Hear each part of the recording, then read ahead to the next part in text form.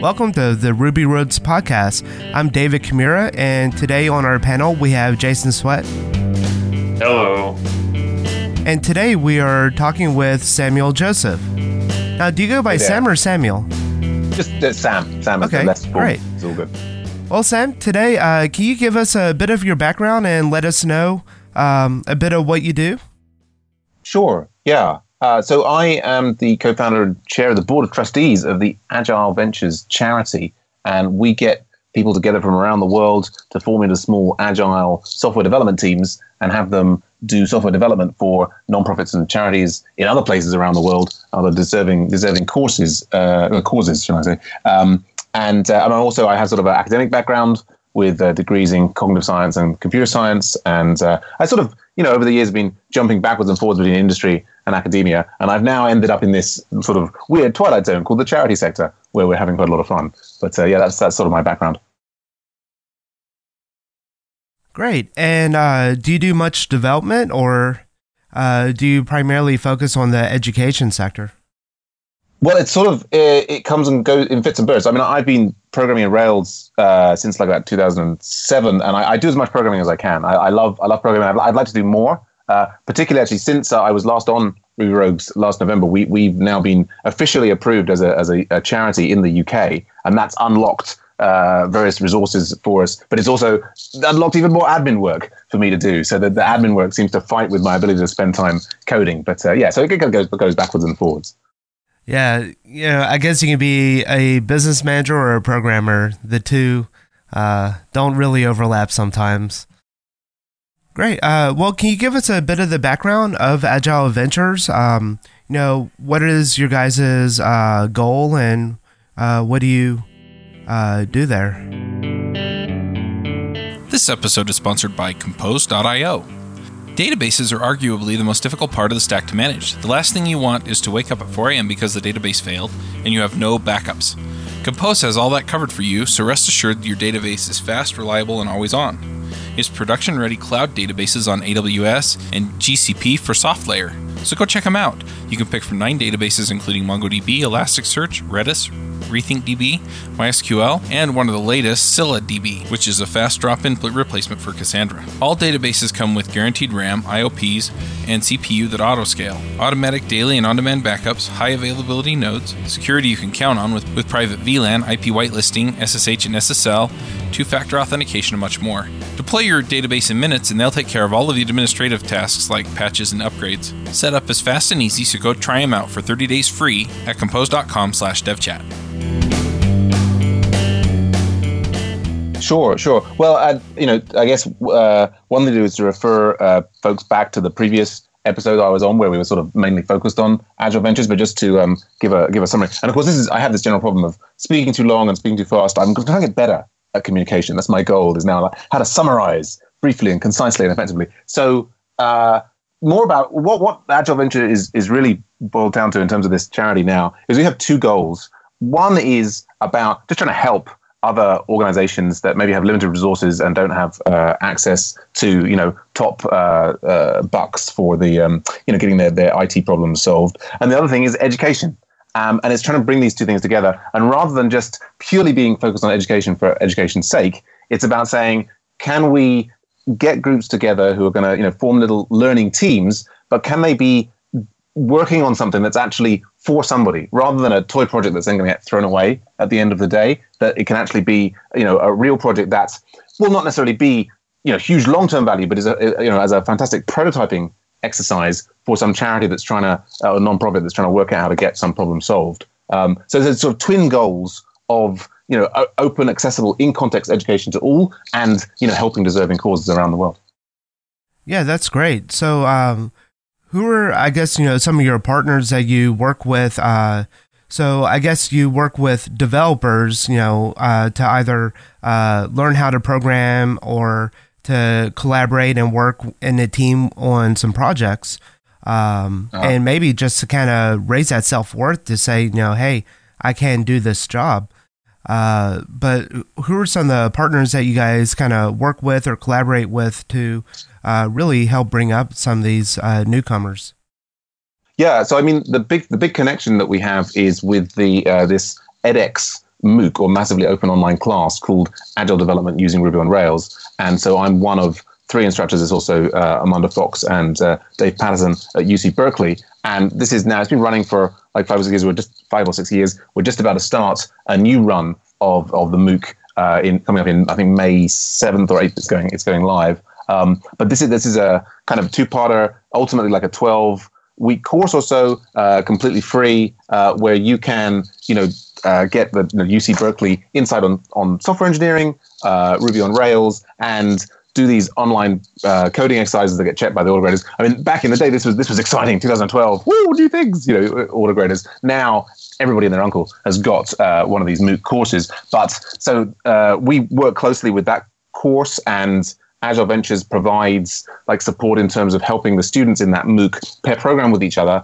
And then we've got pathways for people coming out of the MOOC to kind of get involved in Agile Ventures and sort of take the development skills, the Agile development skills, the Ruby on Rails skills that they've learned in the MOOC onto real projects with different charities around the world. And then, so, actually, thanks to Ruby Rogues, when we were on last time, as a result of being on Ruby Rogues last time, Wikimedia EDU got in touch with us and said, hey, we love that concept of Agile Ventures, having heard about it on your show. And so they've now given us a grant, and we're working with them in their it's a Rails and React system. And they've got a fascinating system there where they kind of structure to help instructors around the world use Wikipedia as a kind of, not just an educational resource, but actually set assignments for students to kind of contribute to Wikipedia. And then sort of there's like dashboards, and so the main project there is the Wikipedia EDU dashboard. So we're now project managing groups of volunteers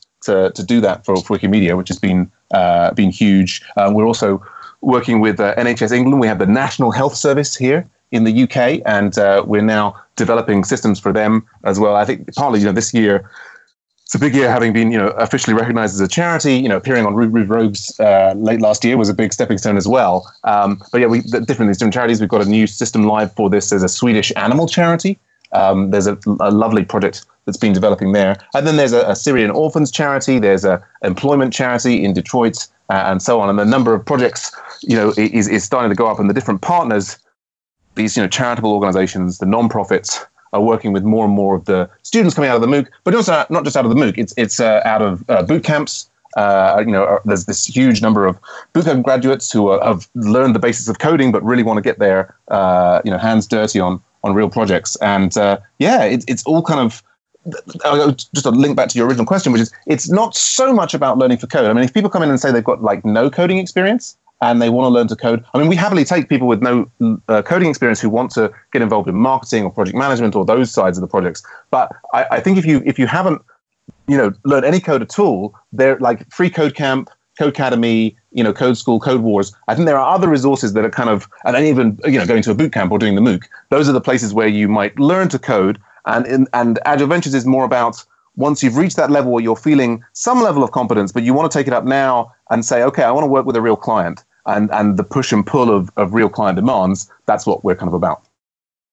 Wow. I have a couple questions for you, Sam, some of which you might have kind of answered partially already, but I'll ask anyway. Sure. Which is, how does this MOOC kind of relate to everything else that you do?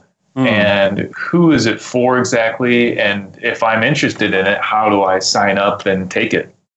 Sure. So the MOOC is, it's really the structure of it is the brainchild of Armando and Dave at UC Berkeley, and it's there taking what was the original UC Berkeley software engineering course and bringing it up to date with modern tools. And they chose Ruby on Rails, and they kind of really integrated the Ruby on Rails into the course, and at the same time as teaching the design patterns and the solid principles and all these great things, but doing it like in the context of real working software. So that's kind of the core of it. And the MOOC itself is, again, it's probably not aimed at somebody who's just starting out. I think there are other, I think MIT has some lovely intro to programming MOOCs, which we usually, CS50, we usually recommend people go towards. The sort of prerequisite for this MOOC is that you kind of already know one object-oriented programming language. You've moved beyond scripting. You've got some sort of base there, and this is okay now.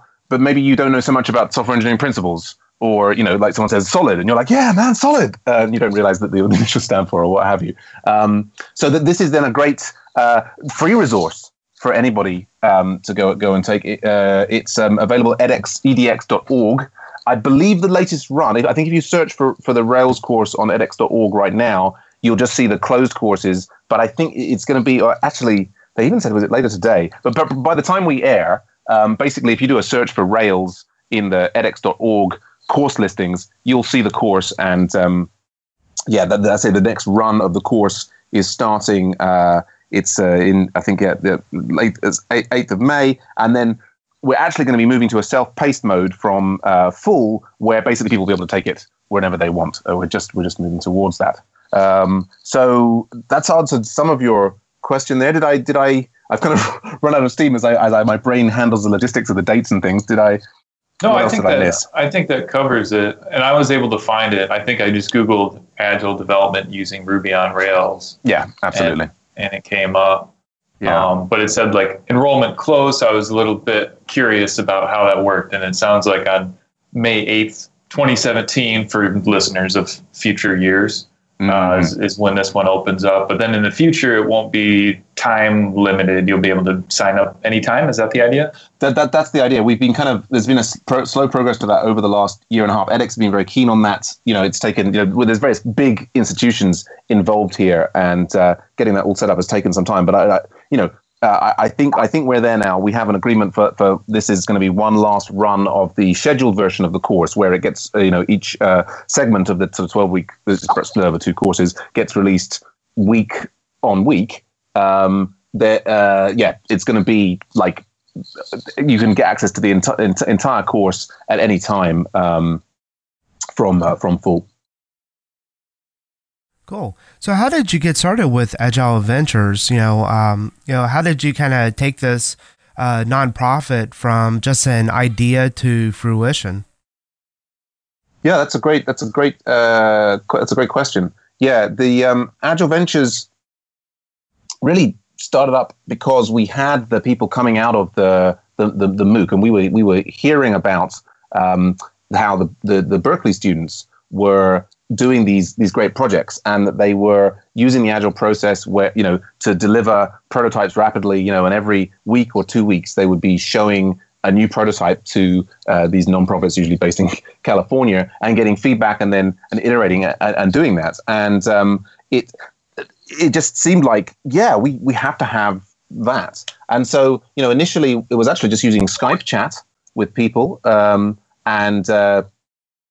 that was, people started talking, and the prompting thing was I said, well, let's all reach out to our local charitable organizations and see if we can't find somebody who's willing to be an Agile client. And we did that, and I actually found up the road from me was our local voluntary sector center. And after speaking to a couple of charities, there was a group there saying, we'd love to have a system that kind of mapped the directory of charities in the local area and so on. And I started pair programming online with other MOOC students using Google Hangouts at the time, and used a quick Rails scaffold. For some people don't like that Rails scaffold, but just to say, look, we can get this started. Look, we can get up something. And we actually prototyped using Google Sites for that initial organization, and that sort of became the product. And we had this sort of placeholder. Sort of, well, I think it was initially called ESAS projects or something, which was the original name of the course. And then more and more people started to get involved. Thomas Ogman, who's now the founder of the Craft Academy Bootcamp in Sweden, he got involved and was project manager and said, right, yes, I love this Agile Ventures idea. And, project managed the building of this website One, which was then building a Rails project to sort of house all of the different projects and try and help people get together and coordinate all the materials and so on. And then just over time, we've had, more and more people get involved, more and more charities that we've connected with who then want to work with teams of developers. And so now we've moved on from Skype, and it's a lot of it's Slack. So we're kind of continuously working, in the Slack environment. There's a Slack channel for every project and trying to hook people up. And, we now have, as a result of our official UK charity status, unlocks this AdWords advertising. You get like free $10,000 of AdWords advertising from Google if you're a registered charity.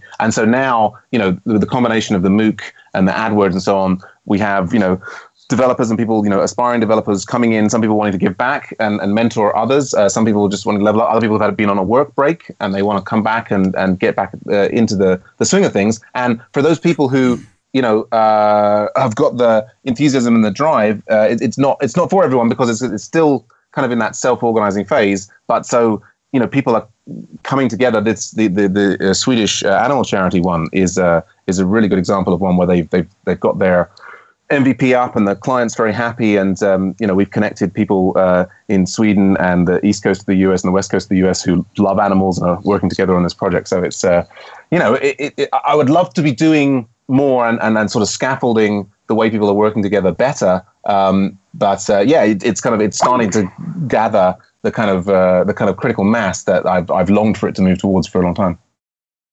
Well, cool. That's really great and interesting too. I mean, it sounds like there was a lot of work and stuff involved. I think for me, just taking a business and having this idea and going all the way to getting your nonprofit license. I mean, that's definitely a great accomplishment. Thanks. It was certainly a milestone. Ironically, the sort of that licensing process was much more challenging to get the charity set up than I'd previously done for setting up, for example, my own company. Like I think in most countries, in the US and the UK, you can, you pay a bit of money, you can have that company created, overnight. Where the process for registering a charity in the UK was a lot more rigorous, a lot more red tape. Getting this board of trustees set up, getting the government departments to respond, and so on. I guess they're less incentivized to. I don't know if that's right. I don't know. I think they're incentivized. Countries, they want more companies being started because they think, yes, company tax revenue, yes, let's make it easy for companies to be made. And like charities, okay, these guys want tax discounts. I don't know, at least in the UK, it felt like we were in the less well-supported stream, but we got there. A big thing that enabled, I had been running a boot camp in London for a couple of years, and then I took a break from that, and that sort of created some space, and now we've got this thing to the next level. I mean, I think the real goal going forward now is trying to make it completely self-sustaining as we start to get these contracts in from different organizations, and the number of premium members who pay for more support goes up. We're creeping towards that self-sustaining state. I think we're not quite there yet, but on the way. Sam, you mentioned boot camps. That was actually something I wanted to ask about. Can you tell me about that boot camp a little bit? Sure. Yeah. So the boot camp in London, Makers Academy, is one of several boot camps in London. I think it might have been the first boot camp actually in London. And what was the name of it? Makers Academy. Oh, okay. Yeah.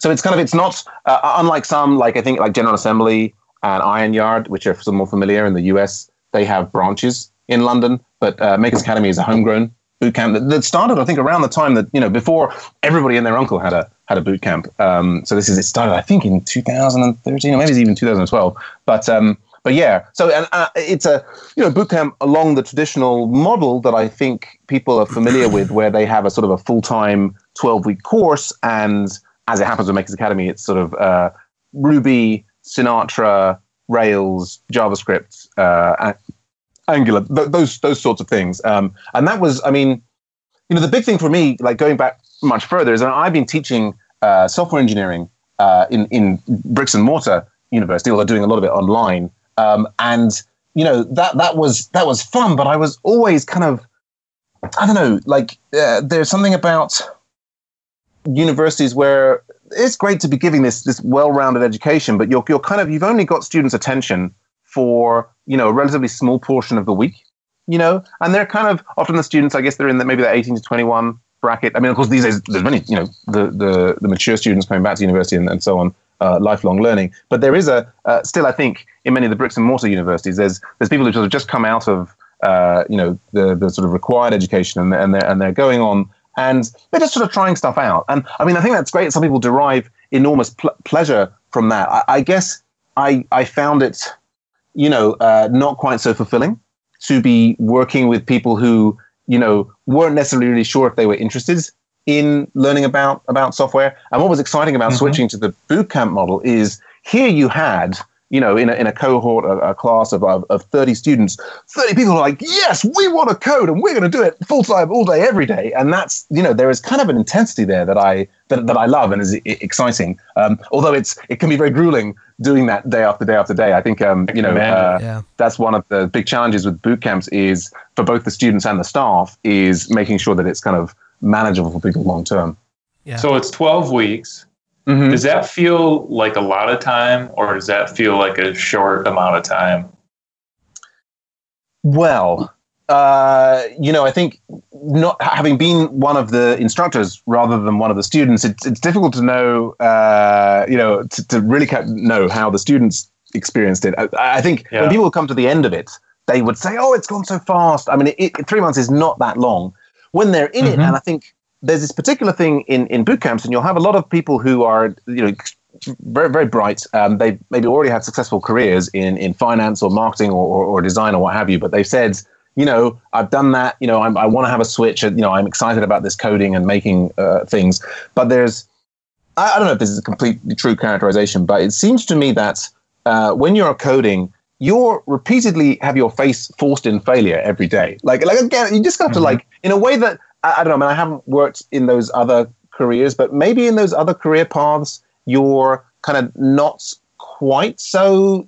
It's not quite so hard. When you can phone someone up and get them to do, and they say no or yes, or whatever. It's much more kind of fuzzy. Whereas you can be stuck on a bug in coding for 3 days, and it's you can kind of be right. You know what I'm saying? So yeah, it is a little different. Like I worked in a factory for a while when I was younger. It was a shelf factory, and I would just stack shelves all day. And it always worked. Every time I set a shelf on top of another shelf, I was successful with that.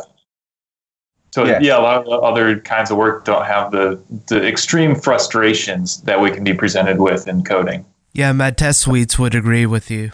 Yeah, we actually, I've heard of Makers Academy. We actually had Melina Leach on here earlier this year, and she was a graduate from there, I believe. So, definitely have heard of it. So I have a question for you, Sam.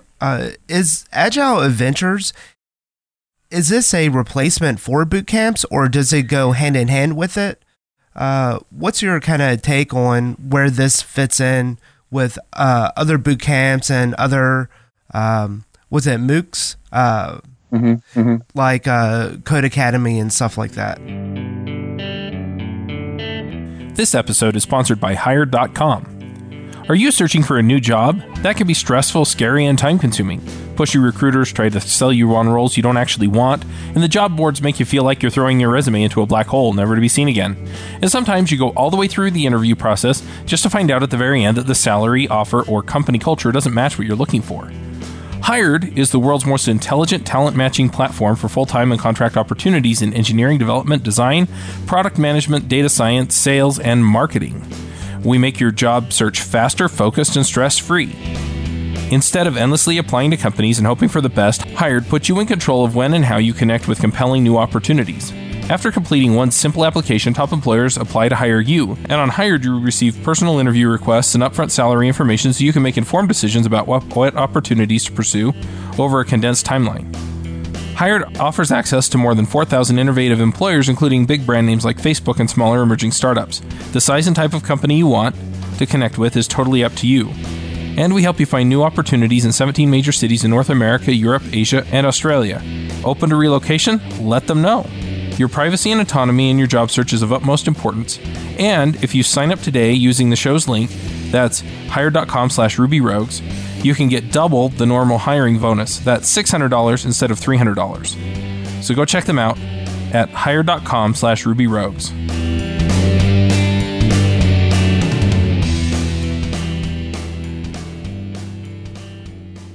Yeah. Well, I very much see it as not a replacement for a boot camp. I think boot camps are not for everyone, but I think certainly for some people, touching back on Jason's question about does it seem like a long time, that doing something full time for 12 weeks can be enough to take you over that hump. I think a lot of people find they're trying to code with learning to code from online resources, and they kind of get a bit of it, and without that kind of full-on intensity for some people. Some people, are completely self-taught, and that's great for them. Everybody's personality is different. I think some people can make really good use of a boot camp to take themselves up a level that puts them on that path to being, let's say, a developer full-time and so on. The way where I see Agile Ventures is it comes after the boot camp, after the MOOC, after the CS degree. It's more about, how do you move beyond that next phase? How do you start not just making toy systems, but making systems that actually address people's needs? That's kind of the key thing. And the Hollywood bootcamp story is that you graduate from that bootcamp and you manage to get you jump straight onto that ladder, right? You get that entry level job.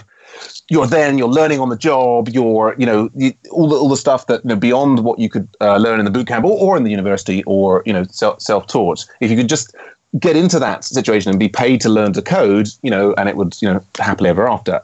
I think that it's difficult. That jumping onto that first rung of the ladder is really hard, and it's great if you can have some kind of framework where you can be working in a team on software and there's actually a client who might be changing their mind or saying, I do like that or I don't like that. And you can simulate to a degree some of that experience that you would have working on your first job. Do you know what I mean? Like I would say for a bootcamp graduate, spend half your time doing tech tests and interviews and the other half the time working on projects. It doesn't have to be Agile Ventures, but I think you want to spend the other half of your time coding on, collaborative, I would recommend open source projects. And again, it requires, I think, a lot of motivation to do that well. And so if you've got a support structure around you that can help you do that, then so much the better. Yeah, absolutely. I think that a lot of us, especially entry-level grads, they often don't get the full picture. It's not until years of experience on the job do they really start seeing what does it mean to collaborate. It's not just programming with someone else and trying to avoid merge conflicts. There's a lot of human interaction that goes into it. And if you're kind of like an introvert like me, that, takes an actual it's a learning process to learn how to collaborate with other people, how to communicate clearly. So I think that's really cool that you guys kind of add in that missing step.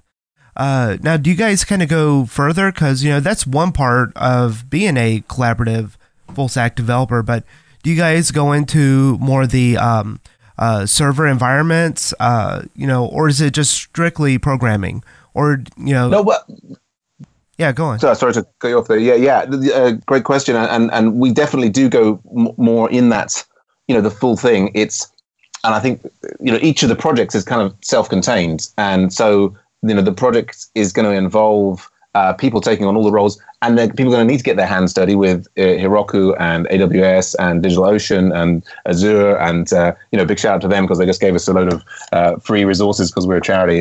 I highly recommend becoming a charity. It's very you can unlock a lot of resources, but watch out for the admin that you also unlock as well. Yeah. But yes, I think that seeing the full cycle is really valuable. The challenge that we face sometimes is that there are a lot of people who want to learn to code, and they're saying, no, well, I just want to learn the coding bit. And I think if you just want to learn the coding bit and you want to focus really exclusively on that, then probably this sort of holistic thing that Agile Ventures is doing is not necessarily for you. It's, I don't know. I think coding is this wonderful, magical thing, but when it's completely detached from actually solving some problem from someone, then I kind of lose interest to a degree. I still, I do katas and pair with people on those things, and it's a nice diversion. But for me, the exciting thing about code is when it connects to solve a problem for somebody. So it's not just about writing that code that's going to run in the Rails engine or what have you. It's about, okay, how can we get this code out onto Heroku or some other platform or Dree? There's a UK guys they're sponsoring us, and we're really grateful to them as well. I think that bigger picture is really valuable for the young developer, because you can do so much coding and say, we've got this all working. Oh no, now we tried to put it on the cloud hosting platform and the CSS things don't load, and it's kind of, do you know what I mean? So it's learning things like, let's just take our initial skeleton of the app and deploy that fully. onto the cloud hosting thing, make sure that all works, and then we'll start adding in the next components and so on. And that whole kind of, I think I the DevOps movement, I see the whole agile thing as about trying to avoid having these silos of QA and testers and dev, the ops people and so on, and kind of bring them all together so that we can all see more of the big picture. Yeah, absolutely. In that, the developer's famous last words, well, worked on my machine or worked in my environment. That's right. I can't count how many times I've deployed something, even, to a CI CD to just have it utterly blow up in my face. Environment variable or something was missing or some parameter wasn't compatible with that hosting environment or cloud environment. So, I think that's really great that you guys kind of take that full spectrum into play. And I think there's something really important to teach new developers, which is nothing ever works on first try. People have this optimism, which is like, I always say that optimism is one of the greatest sins in software development, because nothing ever works on the first try. And if you expect it to work, you're just setting yourself up for frustration. Better to understand that things probably aren't going to work the first time you do it and account for that. And like you said, rather than building your whole application and then deploying it, deploy the skeleton of it first, make sure that works. And then everything from that point on is only incremental. Very important thing to teach new devs. Yeah, I definitely agree with that. I don't think I've ever taken an app from beginning to finish, deployed it without ever testing or having nothing go wrong. There's always been something that I missed. Even today, it's something stupid or something crazy that I just completely forgot about. So, yeah. And if someone gives you a hard time, to the listeners, if someone gives you a hard time about making a mistake, that, it wasn't costly, it's not like it did a bunch of damage, but they just make you feel bad about it, don't let that get your spirits down, because we all make mistakes, and I make some pretty dumb mistakes on a daily basis. So, it's great to have. Me too. Amen to that. It's great having, that collaborative work, to help one another, iron sharpens iron, help each other out. So I think what you guys are doing there is great. Yeah, it was interesting that you say that. I think one of the things that forms a barrier for people taking part in these kind of online collaborative projects is often a fear of failure. They're afraid that, if they're going to make a mistake and someone else is going to see it. And I think people would often, much rather just work in isolation on their own thing, so that because they feel that, oh, right, if I'm going to go and start working with these other people, I'm going to have to know my stuff. And if I don't know all my stuff perfectly, or if I haven't got to a certain level, I can't start contributing, I can't be there. They're just going to, I think we all fear this to a certain extent. I just make sure that I fail regularly in public, day in, day out. And I think I've gradually got slowly immune to it. But it's, it's funny how when coding is such a, intellectual pursuit in some ways, that I think there's the emotional barriers that are the biggest, this fear of failure. And then also, strangely enough, the inverse thing, which relates to what Jason was saying, which is this lack of paranoia. There's an expectation that, if the documentation says that it should work this way, then I can type it and it'll work. And it's like, it's like you've got to be so pessimistic, in Jason's terms, perhaps, about, and sort of really feeling your way with the kind of stick in the mud thing. Does this work? Does this work? Does this work? Does this work? To make sure you don't fall into that pit. Yeah, definitely. Absolutely. There's nothing wrong with some good old puts debugging, and stuff like that to try and figure out what the heck is going wrong with your application. So, but I guess the thing that I think links all these different things together is like the different ways in which one can be trying to learn to code, level up to code. I've had this interesting series of experiences of involved in running a MOOC, which serves tens of thousands of students. Running a boot camp was serving these, very, very tightly focused groups of 30 students, working in open source projects with these sort of amorphous masses of people sort of picking up things here and there, Stack Overflow and so on. And then, the bricks and mortar university, where you've got these curriculum committees trying to say what's going to go into the courses and working with the local companies and so on. And I don't know, do you guys have a favorite way to learn? Are you both you like the self-taught? That's the thing, or what's your guys' poison as regards to mastering that latest bit of that latest code challenge? The way that I usually teach myself stuff is I just jump right in and do something like quick and dirty as fast as I possibly can. Because I know that the first time I do a project in a new technology, I'm not going to do a very good job of it. But it's probably not going to be clear to me how to do a good job of it until I first do it badly. And then I can step back and say, okay, that went a certain way. And if I were to do it again, knowing what I know now, here's how I would do it. And then the second version goes better. I heard this really interesting comparison. I think it was today, actually. Somebody said it's like making pancakes. The first pancake you put in the pan is not going to be a very good one, but you have to make the first pancake in order to get to the rest of the pancakes. I thought that was like a perfect metaphor. Yeah. Yes. It's a good thing Mad Cat likes those uncooked, kind of liquidy first round pancakes. So, yeah, that's a good analogy. Mad Cat, yeah. He's a garbage disposal. Your cat eats pancakes. He eats everything. Nice. So waste not, want not, as they say in the UK. That's fantastic that you can manage that. Well, it also reminds me of I think it's Fred Brooks' Mythical Man Month, where he said, build one to throw away because you will anyway. That's interesting. Yeah, and for me, learning, it's really just like you, Jason, just kind of getting there and doing it, failing hard multiple times. I'll probably have 20 revision, or I guess my 20 version 1 apps. So I would have just completely scrapped the application multiple times, starting over with all the new things I learned on a new stack. So, I started learning programming. I started with like BASIC and Pascal and Fortran, back in the late 80s, early 90s. So there was no internet to look stuff up on. Books were way too expensive for me to afford. So it was just getting on that text editor and just keep trying until, I found something that worked, and then just went from there. So I think it's interesting, though. Everyone has such a different and unique learning style. Some people like reading blog posts. Some people like watching screencasts. And other people need that hands-on, in the university.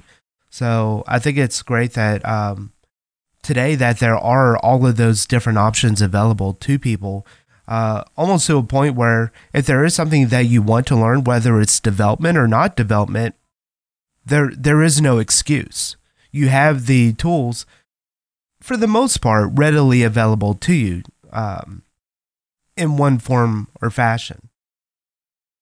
Yes, indeed. It sounds like, is it maybe for both of you that you like, if you want to learn something, you're going to dive in and work with the documentation that's available. Do you guys not, I guess, sounds like probably you're not using MOOCs or screencasts or other online resources so much, or are there some online resources that you guys really love to go to for help and support? Probably Google. If there's something I can't figure out, I think part of being a good developer is knowing how to ask the right questions to Google. So, and if it's not on Stack Overflow, then a solution probably doesn't exist. So that's a great point. And just as a side note, when I'm mentoring people, oftentimes they'll get a weird error message and they'll start like scratching their head and thinking about what that error message means. And I'm like, hey, hang on, don't like try to figure this out yourself. Just copy and paste that error message into Google. Somebody else already figured what that's all about, and you can save yourself a ton of time by just Googling that error message. You've probably seen those like fake O'Reilly books, where the title of the book is Googling the error message. So it's like advanced Googling the error message. But Sam, you asked us a question. I forgot what the question was. Oh, well, it was about the resources that you use to sort of scaffold your learning, and the Googling there. It's the funny thing is how many people in traditional education, the students may feel that if they're putting the error message into Google, that they're somehow cheating. Yeah. I mean, it's so difficult to break the habits that some educational systems put into people. But do you have other? Go on. The other funny thing is that like, if you get an answer from another student, that's cheating also. But like that in the real world, that's what you need to do. Like that's not cheating in the real world. That's like, it's a waste of time if you don't do that. But to answer your question, Sam, for me personally, I prefer, so I'm wildly impatient and I have a deep need to like go at my own pace with stuff. And sometimes my own pace is like, I need to go way faster. A lot of the times I need to go way slower because I'm actually kind of a slow learner. And like, I need to like reread things several times to like, okay, what the heck did they mean by this paragraph of text? And so I often, like when I started learning Rails, I bought The Rails Way and just read it cover to cover. I didn't necessarily even understand what I was looking at, but I at least put my eyeballs on every single page and read all the words. And so that's how I kind of teach myself that kind of stuff. I have a really hard time with video just because like I hit play and then 3 minutes in, I realize I haven't been paying attention at all. And I'm like, oh crap. So the random access of a book works way better than me for the sequential access of a video. That's my personal style. Yeah, it's really interesting. You know, when I started learning Rails, Railscast was a huge resource for me, and I am kind of the opposite, where I'm much more video driven, to where, you know, I can speed up the video, I can pause it, rewind it, slow it down if I need to. So, you know, to me, that kind of works better to have that visualization.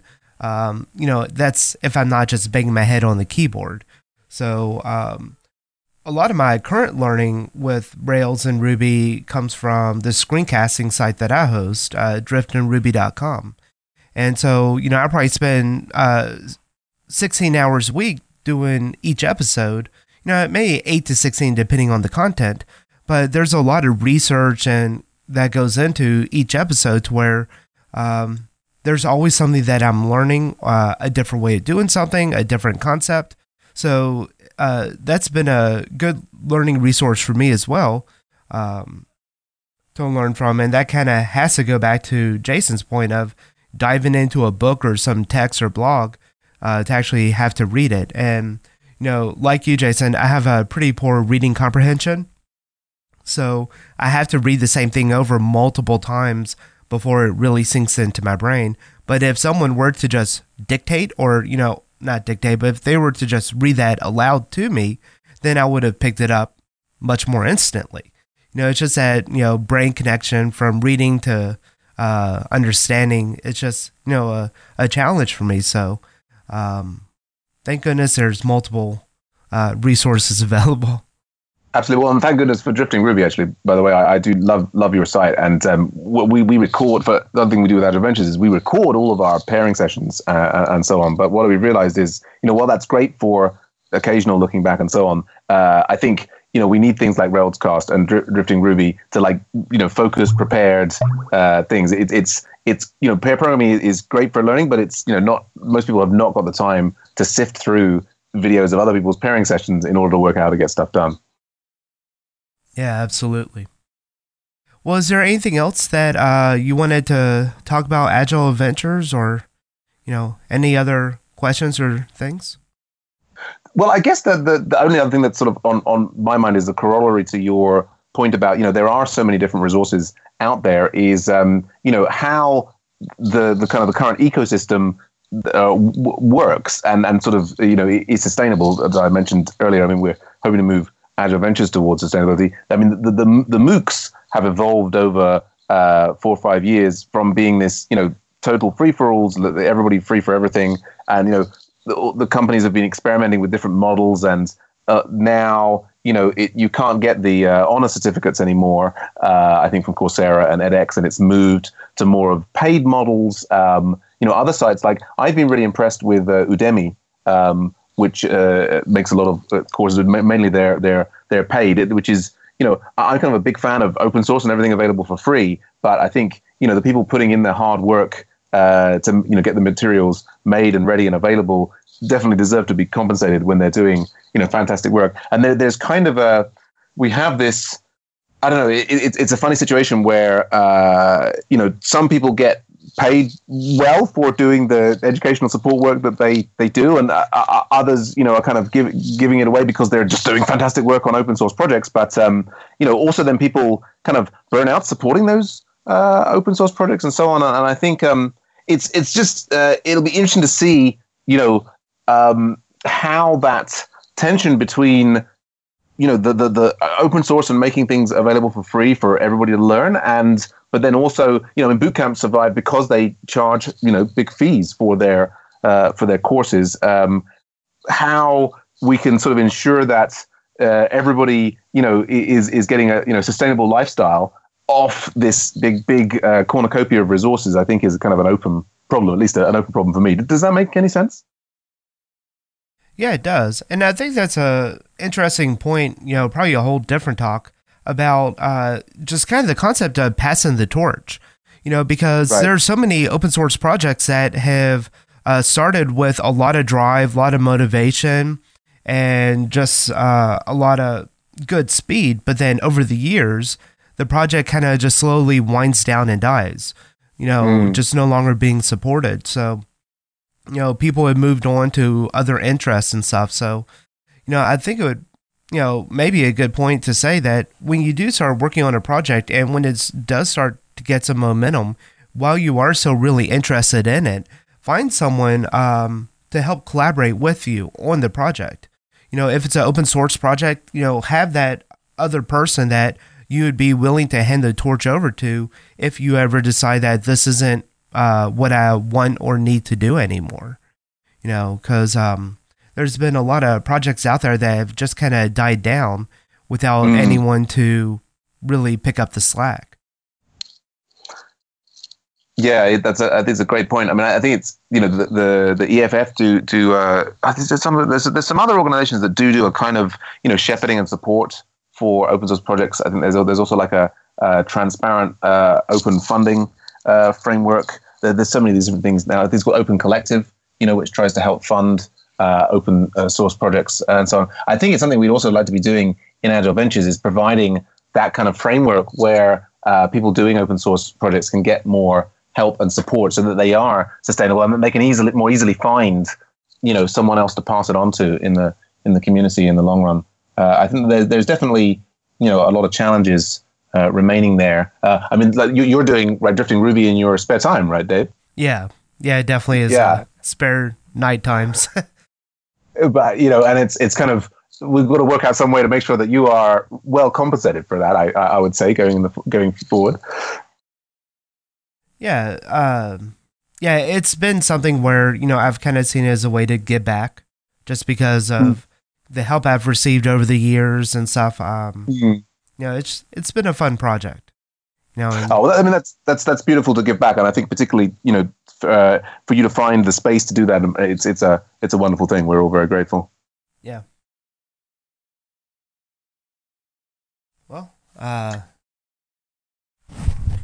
Well, Sam, if people want to find Agile Ventures and find you online, where should they go? What should they look at? Absolutely. I mean, agileventures.org is the place to come. Sign up for a free account there. You'll get invited into our Slack instance. I'll greet you. We'll try and have a chat and see if there's a charity open source project that you could get involved in. I'm Tansaku, TANSAKU on Twitter and GitHub and other places. Oh, I've got an extra U on Twitter after I got hacked. Oh no! But put all the links in the show notes. But yeah, so I'm Twitter, GitHub, and just agileventures.org. Get into our Slack thing. We're all Slack addicts and in there all the time. So that's the place. And come and get involved if you want to like Dave, come and give back. And you can't by yourself make such an amazing site like Drifting Ruby. Come and we'll try and hook you up with a charity who has a need for some IT engineering, software engineering support. Awesome. Well, great. Dear Ruby developer, are you sick and tired of working on crappy old legacy code bases? There's got to be a better way. If you want to get a better job, here's what you can do. Find a technology that's really in demand, build a side project using that technology, and then use that side project as experience to get your next better job. I've done this myself several times. It definitely works. what I think is a really good technology to learn right now is Angular. Angular is really in demand right now, and it's not going away anytime soon. I have a free guide to getting started with Angular and Rails at angularonrails.com/rr. Good luck and enjoy this episode of Ruby Rogues. Shall we move to picks? Yeah, picks are good. I just have one pick. It's a very selfish pick this time. Occasionally I plug myself on the show. So I offer a few different services. I do training and custom development and also like one-on-one mentorship. And I'm generally available for that sort of thing. So if you have any need, dear listener, for that sort of thing, you can contact me at jason@benfranklinlabs.com. And we can talk about that. And that is my pick. How about you, Sam? Oh yeah, I got a few. The first one is I hope I'm pronouncing this right. Stephen Grinders. He's got an Elixir Phoenix course on Udemy, and it actually relates to the earlier on. I usually like to just sort of dive in, but one of my sort of colleagues on Agile Ventures recommended this and sort of promoted it for his project, and I've been really impressed. I think more than just the basic tutorial, his stuff on Elixir Phoenix on Udemy is really great. I'll get you the link for the show notes. Around another movie, I just watched the Doctor Strange movie, and I kind of really loved it. I loved that Doctor Strange movie. I hadn't been a particular fan of his comic books, but I do like Benedict Cumberbatch, so that was great fun the other night. And final sort of bit of self-promotion, we've actually started our own podcast called the Agile Book Club, and we're working through sort of agile books on the agile process and user stories and so on, and reviewing a couple of chapters each week and doing sort of a round discussion on that, which we're having a lot of fun with, exploring different ways to do the agile software development process. Oh, nice. And that's out right now. If I search for the Agile Book Club on iTunes or whatever, I can find it. I think it's going to be on we've got soundcloud.com/agileventures, and the first episode should be out within the next couple of weeks. But yeah, if you go to soundcloud.com/agileventures, as soon as the first episode is out, it'll be there. Cool. Okay, cool. So I imagine by the time this podcast goes out, that'll be out there. Okay. That'll be out. Yeah. Cool. I'll have to piggyback off your pick, Sam, and pick the whole Marvel franchise. I grew up reading Marvel comic books, and I've seen like all of the new Marvel movies. So Doctor Strange was a cool one. I like that. So, and wasn't whoever that guy is, Cucumber Benedict? The man with the unpronounceable name, yeah. Cucumber Benedict. The breakfast. Sorry. I think Benedict Cumberbatch, I'm told, is how it's said. But yeah, he was. And I loved him in the new Star Trek. He was in the Star Trek as Khan. Yeah, did you see that one? Oh, really? I saw that one. Didn't he also play Sherlock in this own little series? Okay. Yep. Cool. Yep. The mod update. Yeah. So, he's my real pick is Guard, which is a command line tool that easily handles file system modifications. So it'll trigger different events. So for example, if you have Brakeman or a RSpec or a test suite running on your application, then you can have the Brakeman or the test suites automatically get triggered in your console. So as you're making changes, it'll automatically retest those modified files, just so you don't have to run your full test suite or worry about that. You can just have it running in the background off to the side and have it do ground notifications or anything like that. So pretty cool stuff. Awesome. Well, Sam, we thank you very much for joining us today. And, I'll be sure to follow you on Twitter and check out Agile Ventures. Oh, my pleasure. Thanks so much for having me. Great talking with you, Sam.